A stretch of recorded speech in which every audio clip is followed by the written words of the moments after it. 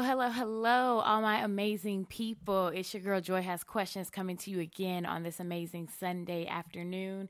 I hope everyone is having an amazing time, thotting and bopping, wherever you are, enjoying life and living it to the fullest. You already know how we do, so let me jump right into You Better Know. So Google did this earlier this week. You know how they do their little doodles or whatnot, and they put me on game, which is, I had never heard of Octavia E. Butler.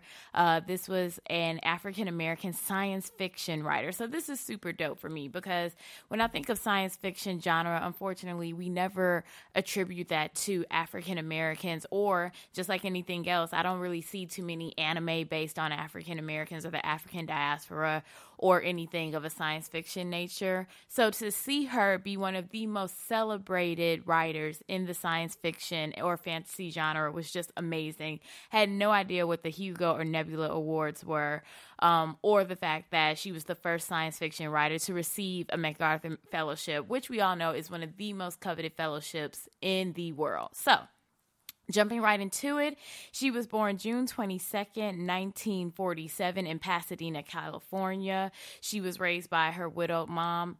Pretty much her father died shortly after birth. She went to community college during the Black Power movement. So you can already see, like, this is a very pivotal time in history. And she's deciding, like, where she wants to be on it. She also was encouraged to attend the Clarion Workshop, which focused on science fiction. Basically, when it comes to how she got her rise to success, she enrolled into California State University, but then switched to UCLA. Come on with the options. Just like, oh, I'm casually going to go from California State to UCLA. She basically was a part of the Screenwriters Guild of America. It was a workshop that they did, which was designed to help mentor minority writers. And her writing impressed noted science fiction writer Harlan Ellison, who encouraged her to attend the 6-week Clarion Science Fiction Workshop in Pennsylvania. All of these words just basically mean reach back and help others, because if it had not been for this already esteemed Black writer who looked at her and was just like, you know what? I think you're fucking dope. You need to do this. She may not have even taken on that role. Here's the key point I want everyone to realize. While she was working on different novels, she had temporary jobs to help her live on writing. So for everyone who wants to just, sometimes be like, oh, well, I'm just going to stop everything I'm doing and focus on this one aspect of my career and hope that maybe somebody pop and sees me and puts me on. That's not how it always necessarily works. Sometimes you have to work shit that you may not even care for so you can have the opportunity to fund and really do what you are truly passionate about. So basically in 1994, her body of work Speech Sounds won the Hugo Award, and then her later on the next year Bloodchild won it again, as well as the Locust Award. Now, these awards that may to some sound really weird, but the Hugo Award pretty much is a set of literary awards given for the best science fiction or fantasy works the previous year. When she really was able to crack gold was when The Parable of the Talents won Science Fiction Writers of America's Nebula Award for Best Science Fiction Novel. The reason why that is so amazing is because the Nebula Awards recognizes the best science fiction or fantasy published in the United States. So she was beating out everyone. So everyone was going, oh, Game of Thrones is epic. Shout out to Game of Thrones. But no, sis, she was coming for heads that year. Also, when it comes to her, she was also awarded the John D. and Catherine T. MacArthur Foundation Fellowship, which came with a prize of $295,000. I'm just going to end this with a quote that she said, which is why I'm like, oh, you are a real one. I would have loved to have met you. Who am I? I am a 47-year-old writer who can remember being a 10-year-old writer and who expects someday to be an 80-year-old writer. I am also comfortably antisocial, a hermit, a pessimist if I am not careful, a feminist, a Black, a former Baptist, an oil and water combination of ambition, laziness, insecurity, certainty, and drive. This was a woman who knew who the fuck she was and who was sure of herself, and I respect the hell out of her. Unfortunately, this queen did not live to be an 80-year-old writer. She died in 2006, February 24th to be exact, at the age of 58. But when I tell you, this is a woman that literally marched to the beat of her own drum and just put out amazing bodies of work that now I will be adding to my collection, as you should be as well. She is someone definitely worth celebrating. So shout out, Queen. I hope you are writing about all of the things that are in your heart and to your heart's desire in heaven. And now we are ready to move on to the trashy ass part of my show, which is So According to IG. I am super excited to have my guest for this episode of Joy Has Questions. This young lady is someone who I've known for a long time. Were we not Beasley Bees together? That is so... Beasley Bees, absolutely. God, those green and yellow jumpsuits from hell. Okay. No, so definitely have just watched her grow up into... Let me not talk like I'm your cool auntie. Right. I remember her growing up. No, but... She really grew into her forehead. Girl, I'm still trying to grow into mine. So if you did, congratulations.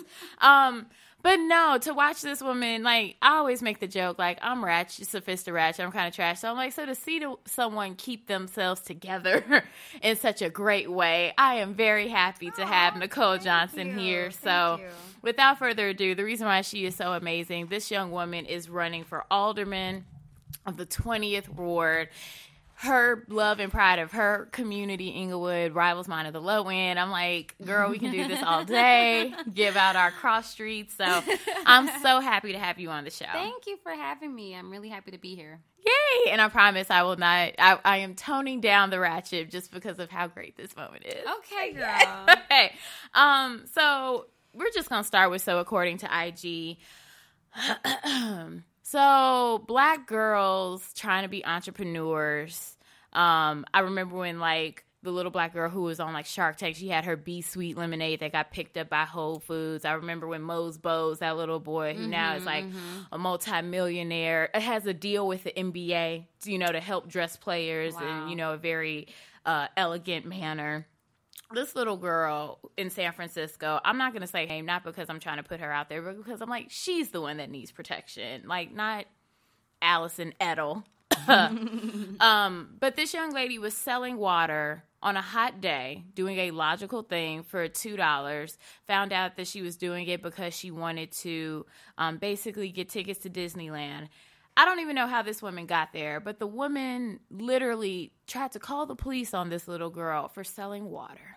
Mm-hmm. When it comes to these situations anymore, like, we already know the time that we live in. Mm-hmm. The president clearly, or the state of politics, have emboldened racists to be like, absolutely. Woo! I've been waiting to put my Letterman jacket back on. Let's go, KKK bait. Like, I'm sitting there like, are you serious right now? Right. But what are your thoughts on that? Like, I'm kind of done talking about, like, how do you feel? Like, what do we need to do? Because at this point, I'm done. Yeah, I actually yesterday I made this status on Facebook about how being Black in America, let alone Chicago, is a very stressful experience. There's data that shows they give out sanctions and tickets for Black people riding their bikes and other types of moving violations, quote unquote, in Black and brown communities more so than other parts of the city.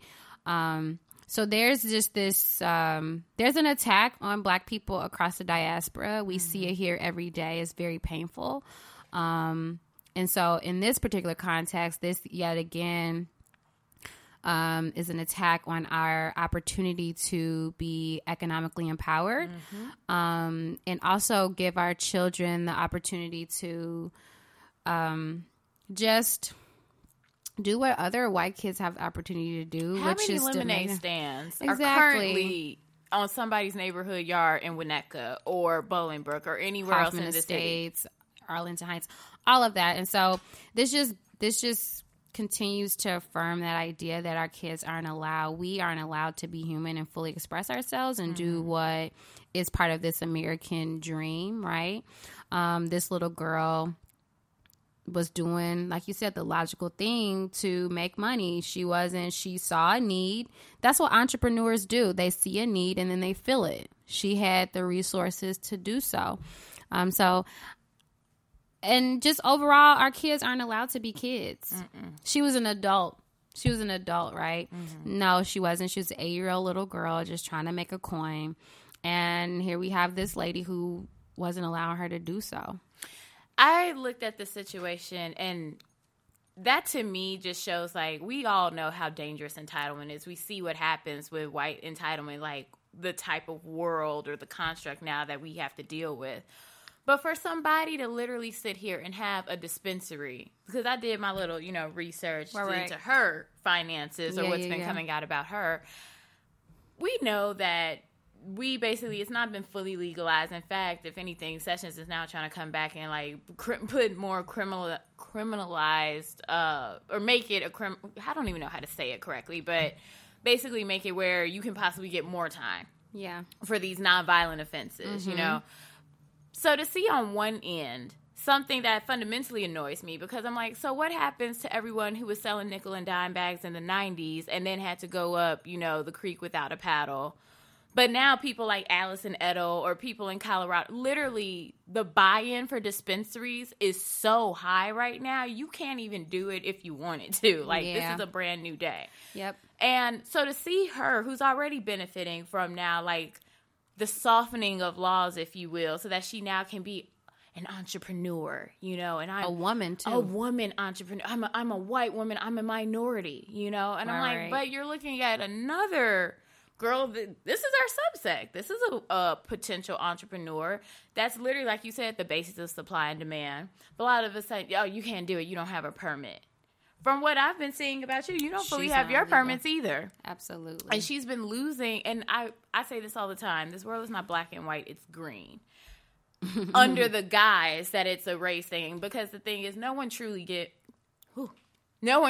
cares in this country until money is involved. Yeah. Roseanne is on an apology tour from hell because now her coins are affected. Right. The same thing with this woman. We already know. I didn't know, and all this other crap is about to come out because she's losing sponsorship and investors for her dispensary. Or people saying, you know what, we don't want to be associated. Oh, I was like, very good. Also, the little girl just got 4 tickets to Disneyland from someone who was like, here, sis. I'm sorry, But I think it's a really horrible fact or reality, like you said, we are not allowed to be empowered or to exercise, that sense of entrepreneurial spirit, which is supposed to be the basis of America. Right. But then turn around and also, because 10 years from now, if she, is a teenager or whatever, oh, well, that's why don't you people work for anything? Mm-hmm. Excuse me? Yeah. First off, we do. And second of all, I remember Rosewood, Florida, and that massacre that happened. I remember the burning down of Black Wall Street. Don't talk to me about us not working. We do it, but even then, you all don't allow us to for whatever your racist, bigoted reasons are. Right. On Netflix, David Letterman has a show called My Next Guest Needs an Introduction. I love his new Unabomber look, but yes, go. And he had Jay-Z, and Dave Letterman was like, yeah, I had a paper route. And then Jay-Z was like, I did too. And then he goes in to talk about how he, used to, sell dope. And he was like, yeah, that's my paper route. And it was just so matter-of-factly. And I think that we now full transparency, crack, and that was introduced to the hood was probably one of the demises, what caused the demise of the Black community. So I'm not saying that was something that should continue.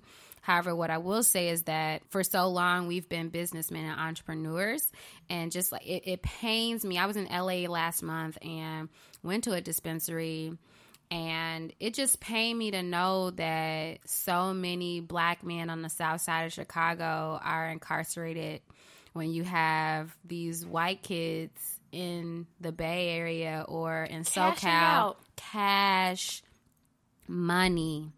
And I do appreciate people that are vocal about using this as a mode of reparations. I know Cynthia Nixon is running for governor in New York. One of my supporters, he founded GTI, which is one of the most popular and fast-growing medical cultivation plants in the country. And he's here in Chicago, and his company is about to go public.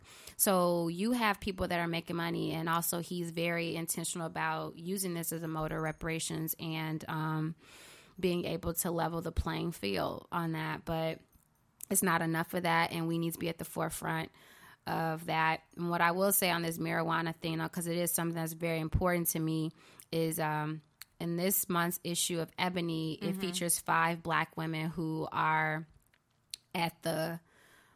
they've started different companies around the legal sale of marijuana. I think the youngest dispensary owner, it's a black woman. I didn't read the full article. I did hear a story about that. Like she opened, and I'm like, yes, at 23. I'm exactly. Like, and they've gotten really, they've done a good job. Like they featured this one. It was 2 women, and they they organize around marijuana. So doing more education and outreach, which is super important in the black community because we're so averse to drugs being present in our community because we see what it's done. However, this particular drug is very unique in that it's become like acceptable and people are making money over it. And so that piece is very important to incorporate, the education piece, so that our communities can understand the power of the dollar and what's possible with this control substance. But yeah, I agree. And I think this is definitely a story that can just continue to go on in so many different areas, even though like I'm looking at her little raggedy self, like that's why your edge is dry and lackluster now. But when I holistically look at it, it does open up another discussion in terms of like, okay, how can we now empower ourselves on an economic scale? And then I think what you mentioned is key. We have to have outreach and understanding of it. Yep. And that's the bigger thing, because of course we all have an uncle or auntie or cousin that, in the 90s or whatever was either always in and out of jail or was just like, don't keep, they can't be in a house without no one there because they're going to we have the story, so when everyone has that story, you start to see the statistics of what like crack or what a harder substance did do to a community. Yep. So I see why everybody on edge. Of course.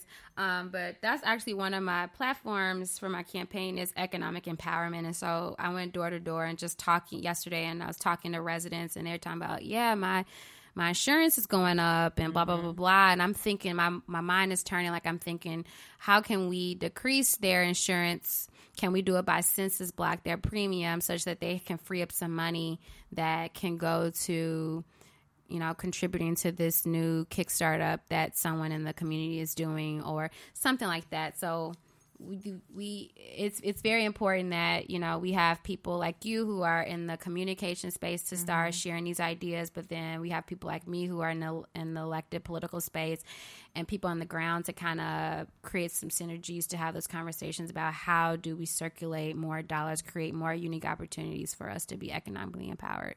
Exactly. And thank you for saying that, because that's truly the whole point of my platform. Yep. Like, I want to give people, especially millennials, centennials, like the opportunity to like tell us what's going on so that anyone who's listening can connect, Right. And that is an excellent segue then into what I like to call spotlight time. Actually, I also like to call it So I Have a Question, but I can't decide which one I like most. Okay. Everyone who knows me on any platform knows I'm low end till I die. And so every time I see you, I'm like, yes.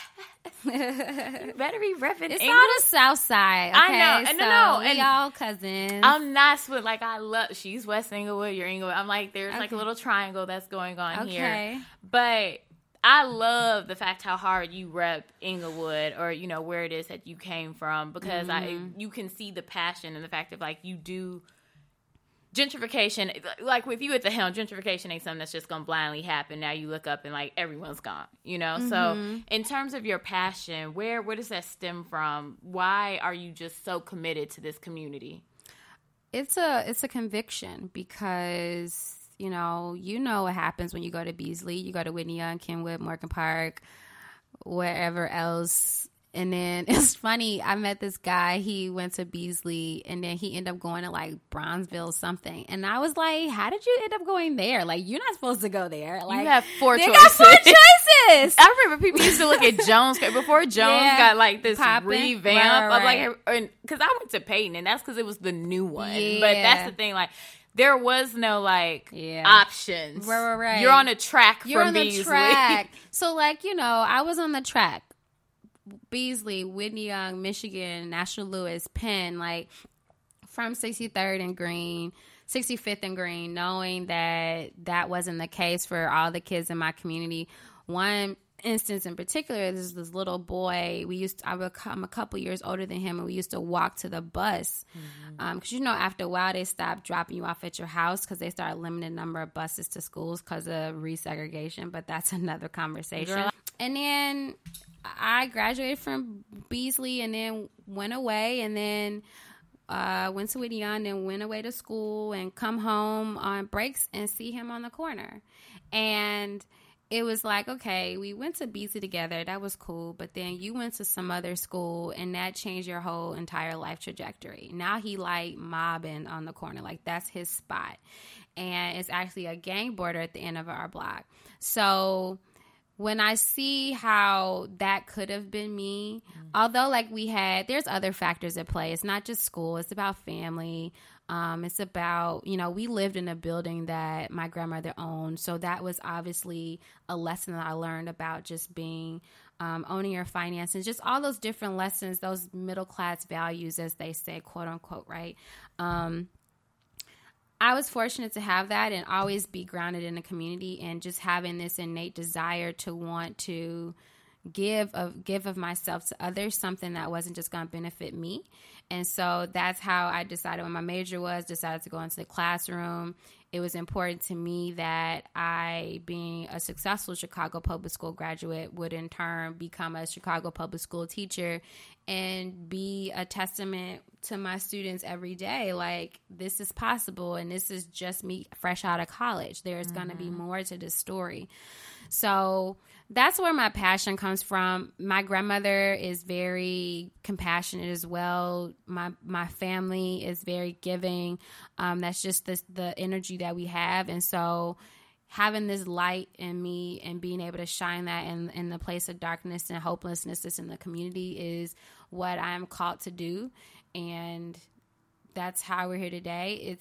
I could try to do something else, but it just won't work. That's your way to describe your passion for our people. Mm-hmm. And I mean, I know my responsibility is to celebrate Blackness and to educate as many people, Black and non-Black, as to why we are so dope. Right.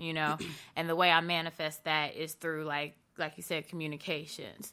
You have the same passion, the same love, the same desire. The way you interpret manifesting that is through your involvement to actively bring people together to keep, the community flourishing and business and education and to bring that to the forefront. So, and most importantly, like when you've been to the Ivy League and you've been here, where'd you go to undergrad?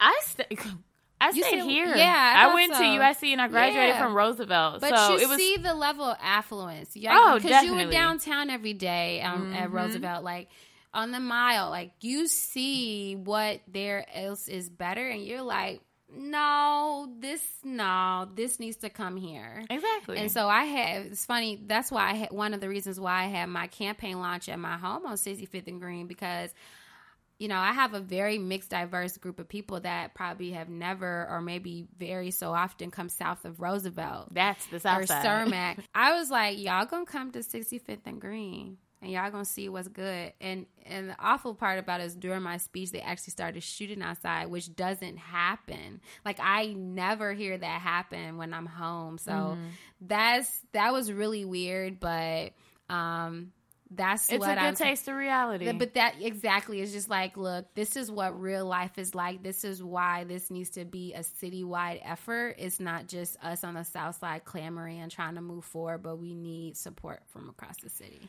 We do, and that's something that I found myself doing this yesterday, and I never had done it. I never had to do it, I should say. I was heading downtown, but I was like on 49th and King Drive. And I was just like taking it all in. I was like, I could walk to where I had to go. And I noticed like the bikers, like the bike lane has always been on Grand Boulevard or on King Drive. But what I noticed is they were all white. And I remember like it got to a point I actively was counting them. I was like, it doesn't matter. Like whenever I see someone, whether it's on like the Green Line at 51st Street, because with Chicago being segregated, we all know. When you're on the red line and it's beyond 47th Street, you'd be like,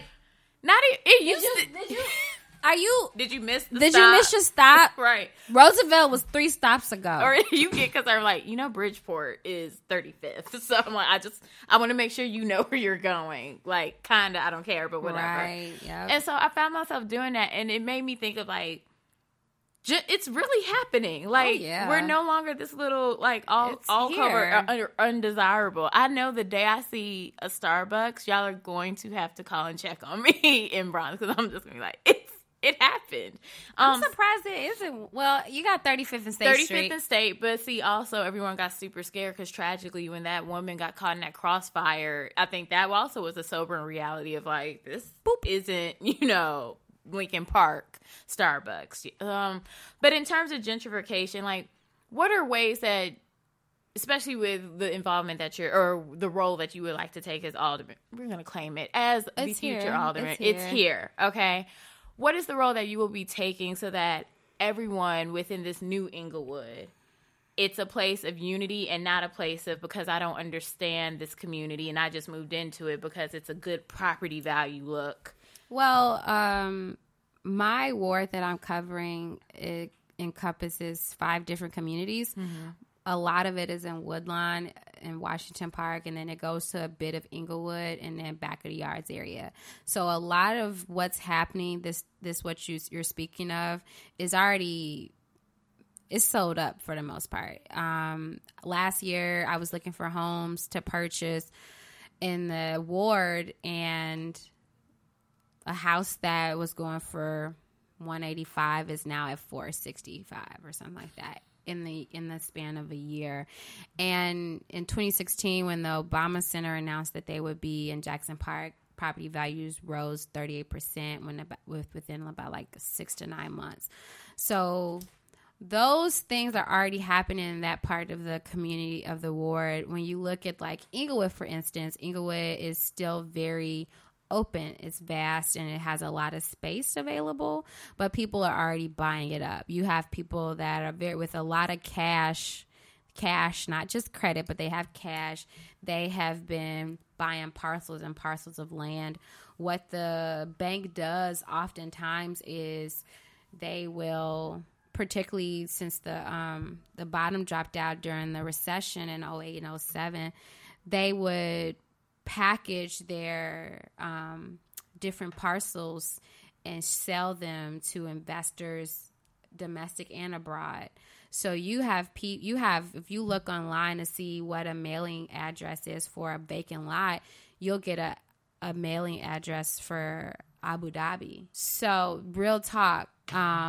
So that's already happening. The sale of the land is already happening, which means that those people will have most often full discretion of what happens there, right?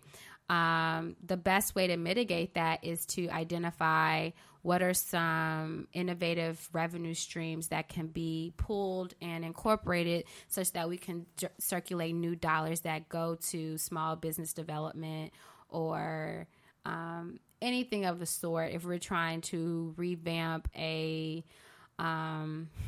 what was once a social community space, revamp it so that it can be a family center during the day for entertainment in the evening, something like those are the type of things that I'm thinking about so that they can benefit local residents. Mm-hmm. So we, along the 63rd Street corridor on 63rd and Cottage Grove, that's part of my ward, we have Dailies that's across the street. It's moving to the north side. So there's questions north side of the street. I was about to say, I'm sorry, what? I thought it was going. No, okay. It's moving across the street. So then you have other flagship institutions that will be building on there. So there needs to be specific space allotted for small businesses. If so-and-so on 65th and Kimbark has a successful catering business that has its performer and, has been generating revenue for X number of years, they need to get opportunity to move into that spot. Right.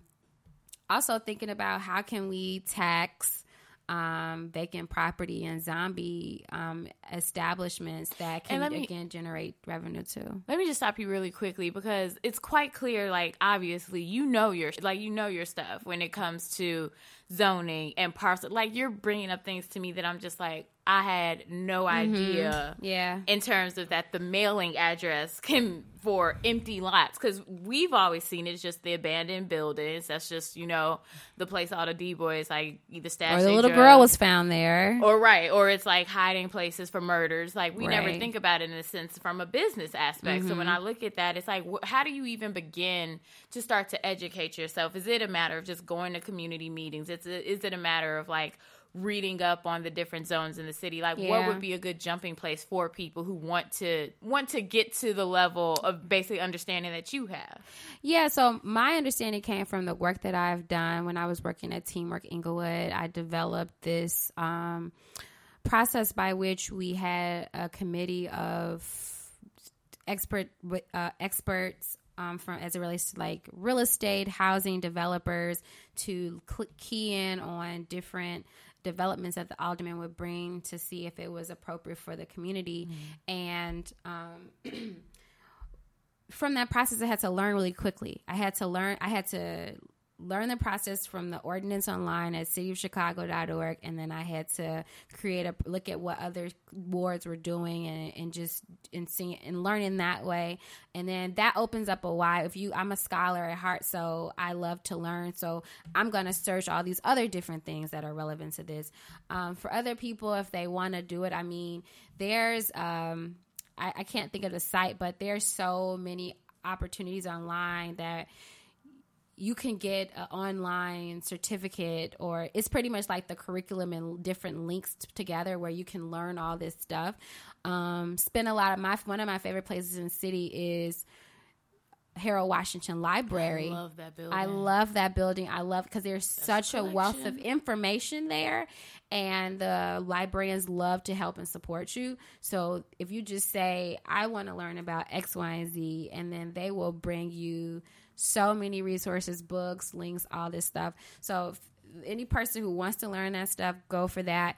Also in Inglewood, this is another to your other questions, like that's not happening. There's a line of residents in Inglewood as well as Woodlawn that are very active, very aware, and very cognizant and very vocal about what's happening in their community. And they're just like, hello, like some of my constituents, they're like, Nicole, when you win, it's going to be the worst job because I'm going to be at your head every day. I'm like, okay, but let's go. That's that accountability. That's the community, so you don't become laxed or comfortable. And that's the thing. A lot of times, especially when I see Chicago politics, and that is what drives me out my damn mind. It's this entitlement because I've been clerk or whatever, first judge of this, ward, or not ward, but of this area for 20, 30 plus years. It's like this expectancy, the fact that like I can just do the bare minimum. I'm like, not only is the community changing, the city is changing, the world we live in is changing. Like you have to actively still find ways to inspire yourself to care. And if you get to a point that you can't do that, you need to let the job go, which never seems to happen. And that's the thing. It's like, I see too many cases of it. The old vanguard. I'm like, you just are here because that's the name that is familiar when the ballot is pressed. It's like, or either someone doesn't recognize, who a fill-in option is or who other options were, period. So you're just like, fine, sure.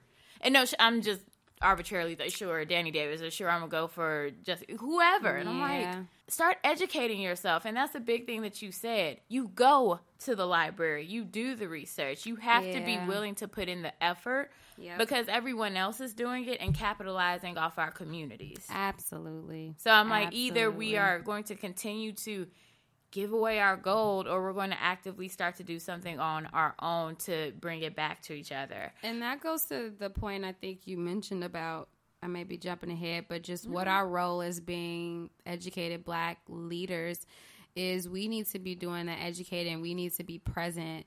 That means volunteering and mentoring from the YMCA or iMentor or whatever the group is, the little kid who you always see.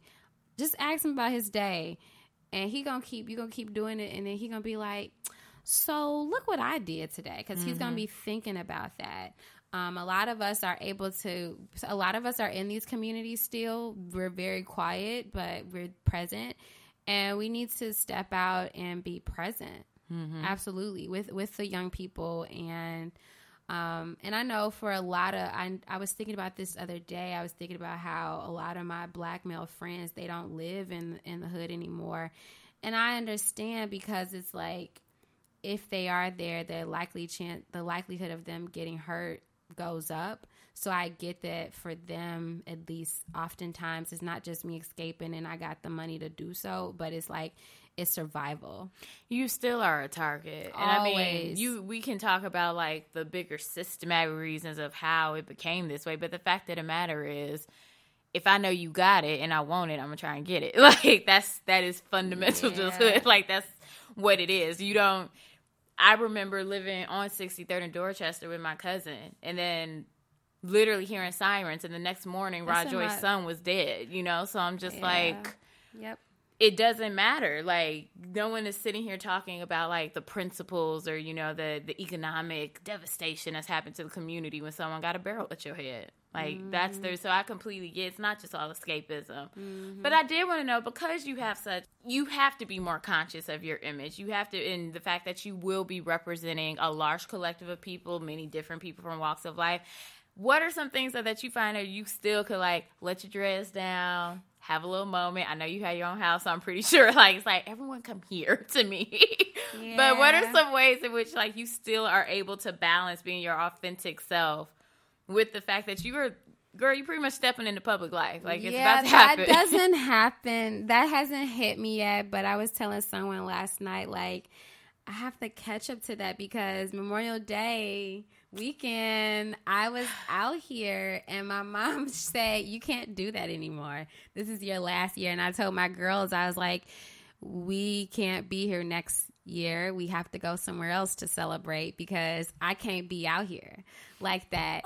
And they know, my girls, they know it too. My girl is like, she the phone, and she's just like, this is for the archives. Because, we can't share that, because they're very protective of my image too. Like, even one of my guy friends last summer, I was at Reverie, and, I don't go there often. I probably go there 2 or 3 times a year. So I was there fully present and prepared. And he was like, Nicole, you can't do that anymore. I have said 2 cuss words today. Like, I literally have been thinking, do you know how hard it is? Like, I have been thinking, I'm like, class it up, Joy. Yeah. She's going places. Don't be like B96 trying to talk to Obama. That's not how that works. So I'm like, I'm trying to like suck it in. Yeah, it's tough though, but I mean, it's part of the process. And I think, my authentic self, like I said, is my girls. My sister and I have been getting a lot closer. So that's Beyonce. Beyonce. Like, I lived through her. So, like, the day of the concert, I will be putting on my onesie. 6-inch heels. Right? They're going to be out here. So, but just those little opportunities. But, I mean, like, when I have too much to lose. And I'm just like, it's just a day. It's not worth it. And I want to emphasize something. There's a difference. That in no way, just because you have a public image, is in no way saying that you are fake. And I think that's what people really need to understand. Yeah. The difference. A public image is more so when you have to be, you're offering yourself up on any platform, whether it is social media, politics, entertainment, whatever. When we offer ourselves up, we are offering also for the positive and the negative of the criticism of society, which is different if you just want to thought and bop and live your life in private sector. So if you make that decision, you then become more conscious of representing all those different aspects of life, and it is a fine line to walk, but that in no way means like, oh, she fake out here because I just saw her dancing at Grits and Biscuits 2 years ago. Yes, because I love Grits and Biscuits, like the food and the party. Like, what's wrong with y'all? Yeah, and I think you said offer yourself up, and me being a good Christian, we offer ourselves up as a living sacrifice to God's work and to be Christ representatives. And so even with that, there's a sacrifice in that. And this process has blown my mind in so many ways. And just in that part of you saying you're offering yourself up, like, I am not my own anymore. I'm doing the work. I'm doing God's work. I'm here on purpose, and I'm doing this for other people. So it's like you get out the way. So that stuff, when I weigh it, is it really important for me to be able to, you know, shake it up and roll it this weekend? Probably not, right? It's not the end of the world. I can do that at home, or I can just, you know, call the girls over and we can, you know, do it at the crib. Or not do it at all. Like, it's really not that, I'm not that pressed to do it. I think, too, we have to think about, you know, how did Michelle Obama become who she is today? She had to go through a lot. Mm-hmm. And this even means your interactions with people, not just out here like, you know, being out here, like black girls out here, how we enjoy ourselves. But it means how you interact with your colleagues. If you have interactions that are altercations that are not positive, that are conflicts. I've had a number of those in my previous post and had to really think about, you know, that's cool because that's going to come back on another way. I don't even have to do that. So you really have to be mature in your thinking about how you handle even the most minute and grandiose of conflicts too, as your public image, because everything's connected. Everything's connected. That email's going to come back if you don't say it the right way. That conversation's going to pop up. That screen, that's going to become a screenshot. Like, I think about that even with my friends too, just like, not even because I think you're scheming, but it's just like, I don't even want that to be part of any record of anyone's mind, right, that I said something or I felt that way or I expressed that. I saw you do that earlier this week. You had expressed a thought about, I guess, a lot of advisory boards are losing, especially in black foundations, are losing like the women that were a part of it. And I don't think the person said it with malice, but they were just like, oh, well, what was the reason for it? And you were just like, so back to the fact that it happened. I was like, yes. So it's like, I understood their perspective, but I understood where you were coming from too. It's just a matter of like, we just need to answer the question of like, how do we stop it? Right. That was the only point that you were making. I'm not getting messy. I'm not saying nothing. And girl, that's what GroupMe is for. If you wanted to know, like, we could have went to So Late and sat in the corner somewhere and been like, okay, so what happened? Right, but yeah. That's a completely, I see the point. It's so funny. People be watching, but they don't say nothing. It's so funny. Like, people be like, looking real intently, and then we'll bring it up in conversations, but we'll never, like, engage with the posts and stuff. I think for me, it's a matter of not engage. And I know I'm a very vocal, I can only speak for myself. I read things very incorrectly. So you know how you say, like, those situations, those arguments or whatever. So that's my own protection to take myself out of space, because someone could have been like, oh, well, that's not what I meant. And in my head, I just read it. That ain't even what I meant. I'm like, okay, so that's about to be, because I'm about to do the stretch hands and just start typing like Kermit on a typewriter. And it's like, no. So to protect, I'm just like, I'll see it and be like, I'll talk to her in person. Mm-hmm. So I don't have that issue with these random people on social media. But I say all the time, we are in a very voyeuristic generation. Social media has created a generation of voyeurs, not actual interactions with one another. We look at the perception and through filters, but it's all smoke and mirrors. It is. So lastly, you brought up Auntie Michelle. You already know how we feel about her. And I'm just like, so are you out here on your solo, Michelle? Are you more so like, I see Barack, but I'm the senior law partner. He's an intern. Ain't nobody looking at him. Like, is it just more so like, I am focused on getting this 20 award. When it happens, it happens. Like, are you even dating in this space in your life? And you're just like, I go on dates. I've been asked out and... Wait, like, he asked you out? Yeah. Wow. Men do...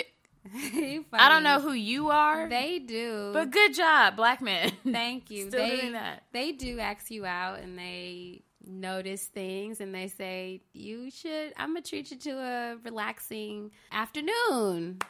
In terms of focused, I'm focused. It's a process. Right. I'm a huge stickler for my time. So I had this one situation, this one guy asked me out. And I was en route, like, about to hop in my Uber. Ooh, this is about to trigger me. He canceled. He was like, can we rain check it, blah, blah, blah. Of course, I said okay, because I was pissed. And then he responded, so how's your day going? Like, as if we were done. Like, my okay was not an okay. I'm heated. But I was livid because I had rearranged my day. No, and that's, me and you are alike in that sense. Like, I can get money back. I can buy some more groceries, but I cannot get my time back. When I waste time, I really feel like I lost a couple $100. Like, I literally feel broker. Yes. And so that happened, and I was like, I nipped that in the bud, and I was like, you don't do that. If we have plans, you need to stick them, or you need to have a knife in the side of your stomach because you had an emergency. But don't just up and because you miscalculated your time. I take requests and I spend time. I am trying to me and my girls had a difficult time of following up with our plans that we've been making. So that's been actually difficult because we're all over the place. Mm-hmm. I make time. I'm open to it. It has to be something and someone who understands what I have going on. And compliments that. And understands that, like, my ideal would be someone that can bring me food and rub my feet, and we can talk about the day or not, but you just know where you are right now in that today, and being confident with that. It's so hard to find men that are confident because I'm better than you, and I need us to be okay with that. There's a difference between bravado and confidence. Ego does not equate confidence, and tragically, what I find with so many black men, they think that their ego is their confidence. And I'm like, your confidence is that intangible when everything else is taken away. Your ego is more so what I find things that feed into it. Like, women can boost your ego. Having money can boost your ego. Being an athlete and successful can boost. That's huge. I like that. But I'm like, your confidence is, if I lose all of that, am I still able to hold my head up high? And I see, especially in, like, this influencer crowd, so many people. I'm like, if you did not have on them raggedy Yeezy slides looking like Swaparama from 2006, you would be crushed. Yeah. And everybody knows it. Yeah. But lastly, I just have to wrap this up. I know we are two Southsiders. On record, I'm never going to rep Uncle Remus, but I have to admit, I have had the mild sauce. And I was like, fine, Miss Charmaine, it is good. But Uncle Remus or Harold's? Harold's. Yes, and which one specifically? 63rd and Carpenter. That's where I grew up at. So okay, that's right there. The best one in my mind forever will be the one that got tore down. It was the one in between Calumet and Prairie on 51st Street. So it was like right there next to Red Apple. Really? Girl, that's been. When I drove and I saw it, I got out. I cried like something like, bro. I was like, how did this happen? I didn't know that. Yeah, they tore that one down I know years down, ago. Yeah, mine is right there. And then I just started going to 87th Street because I started listening to the hype, and everybody was like, 87th Street. So I literally just started going there a year ago. But it's been that one. But my second one, I grew up on the one on 103rd and Halsted because that was by my grandma's house. She lived out in the 100. So that's where she was. So we used to go.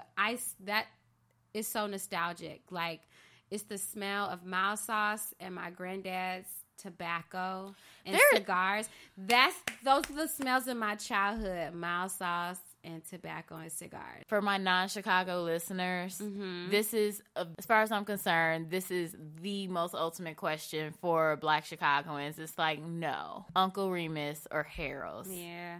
Stake your sides now, because that just tells me everything I need to know about you as a person. Yeah. But from the bottom of my heart, love, thank you so much for coming on to the show, for being open and honest. I hope I didn't make you uncomfortable or make you go like, girl, we did not talk about any of these questions. So I'm glad that you had such a good time here, and I'm so happy. Thank you for having me. I totally will be supporting you in any way that I can help. Definitely will be looking on social media and being actively present by responding or saying something, so I'm not just looking. But thank you, love, for coming on. Yeah, you all should follow me, Nicole J. Shy, across all the social media, and NicoleJShy.com. That's NicoleJChi.com. Yes. I just had an alderman on my show. I'm so legit, y'all. Okay.